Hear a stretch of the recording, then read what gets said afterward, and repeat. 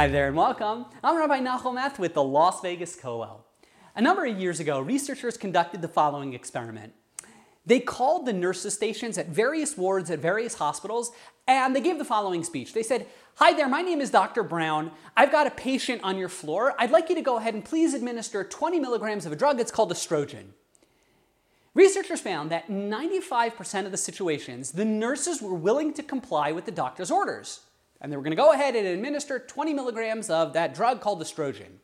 Now, at first glance, that doesn't seem surprising at all. After all, that's what nurses do. They administer drugs on doctor's orders.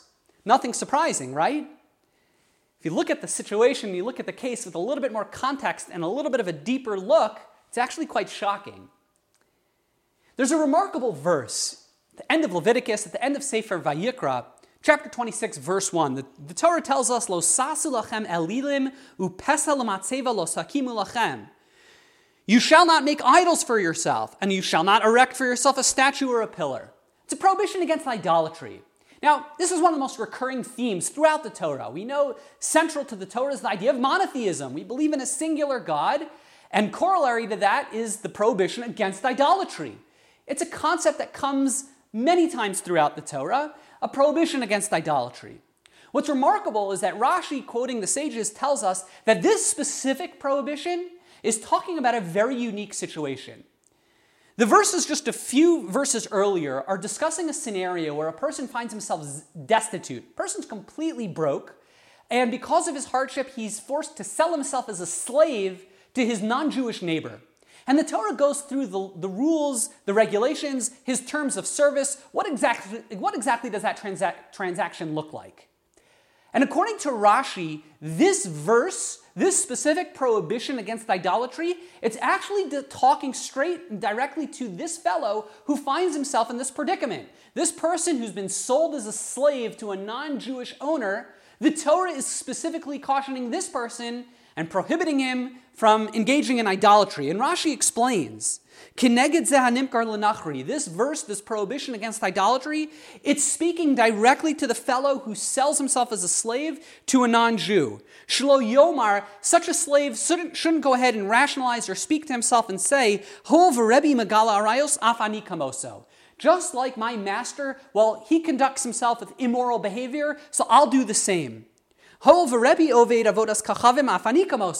Look, my master, he goes ahead and he worships idols. I'll do the same. My master, well, he isn't Shabbat observant. He doesn't care particularly about celebrating Shabbos, so I won't either.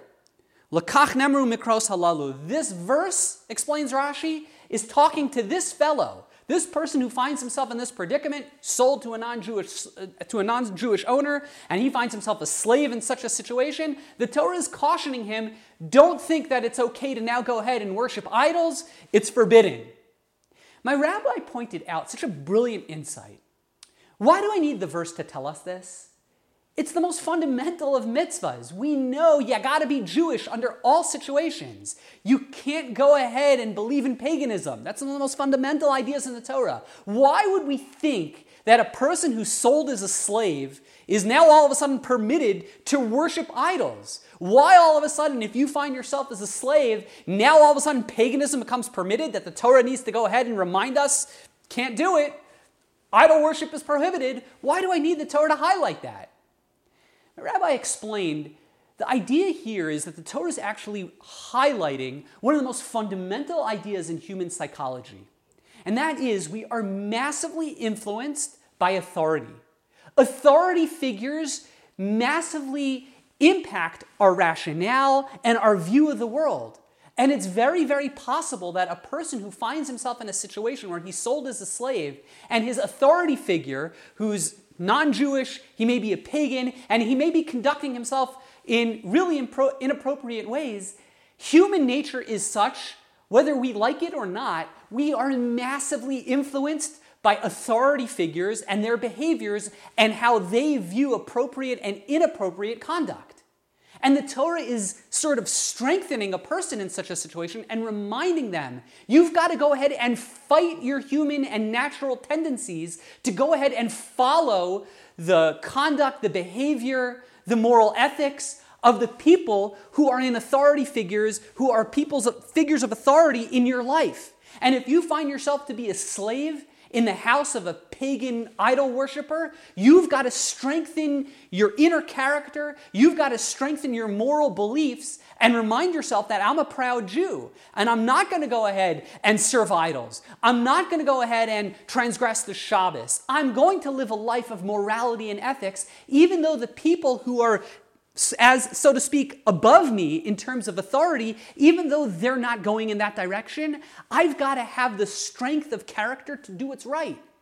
And by the Torah highlighting this, it's sort of the Torah's way of showing us, be careful who you put as an authority figure in your life. Because human nature, whether you like it or not, is subconsciously, perhaps even consciously, our opinions, our feelings, our attitudes, our behaviors are swayed by the conduct, by the behavior, and by the beliefs of the people who are in positions of authority.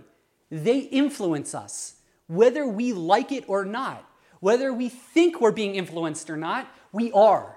And the Torah has to give us added strength and added courage. Make sure you don't follow the behavior and conduct of people who are in positions of authority. You got to do what's right. The Torah tells us you can't serve idols, you cannot worship idolatry. You got to go ahead and have that strength of character, even in situations where you're being influenced by authority figures who disagree with that approach.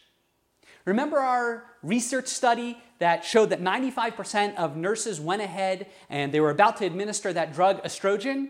Well, turns out it's actually kind of shocking. Robert Cialdini, in one of the most incredible books in social psychology called Influence, explains that the nurses who were about to administer that drug were actually in violation of 4 rules set out in that hospital. Number 1, the prescription was prescribed by phone, which is against hospital policy. Number 2, the medication itself was unauthorized. Estrogen had not been approved by the ward that the researchers had called. It wasn't an approved medication that could just be administered. Number 3, the prescribed dosage was an obviously and dangerously excessive. It said on the bottle not to exceed 10 milligrams daily, and yet the doctor had prescribed 20 milligrams. And number 4, perhaps most shocking, the doctor was unknown. He was a fictitious person. The nurses had no idea who this doctor was. They just called up and said, "Hi there, my name is Dr. Brown." And that was enough of a credential for the nurses to go ahead and follow the order. 4 violations of hospital protocol. Now, I'm not banging on nurses. Nurses are what keep us alive, and they're the backbone of the medical infrastructure in our country. But the research highlights this idea.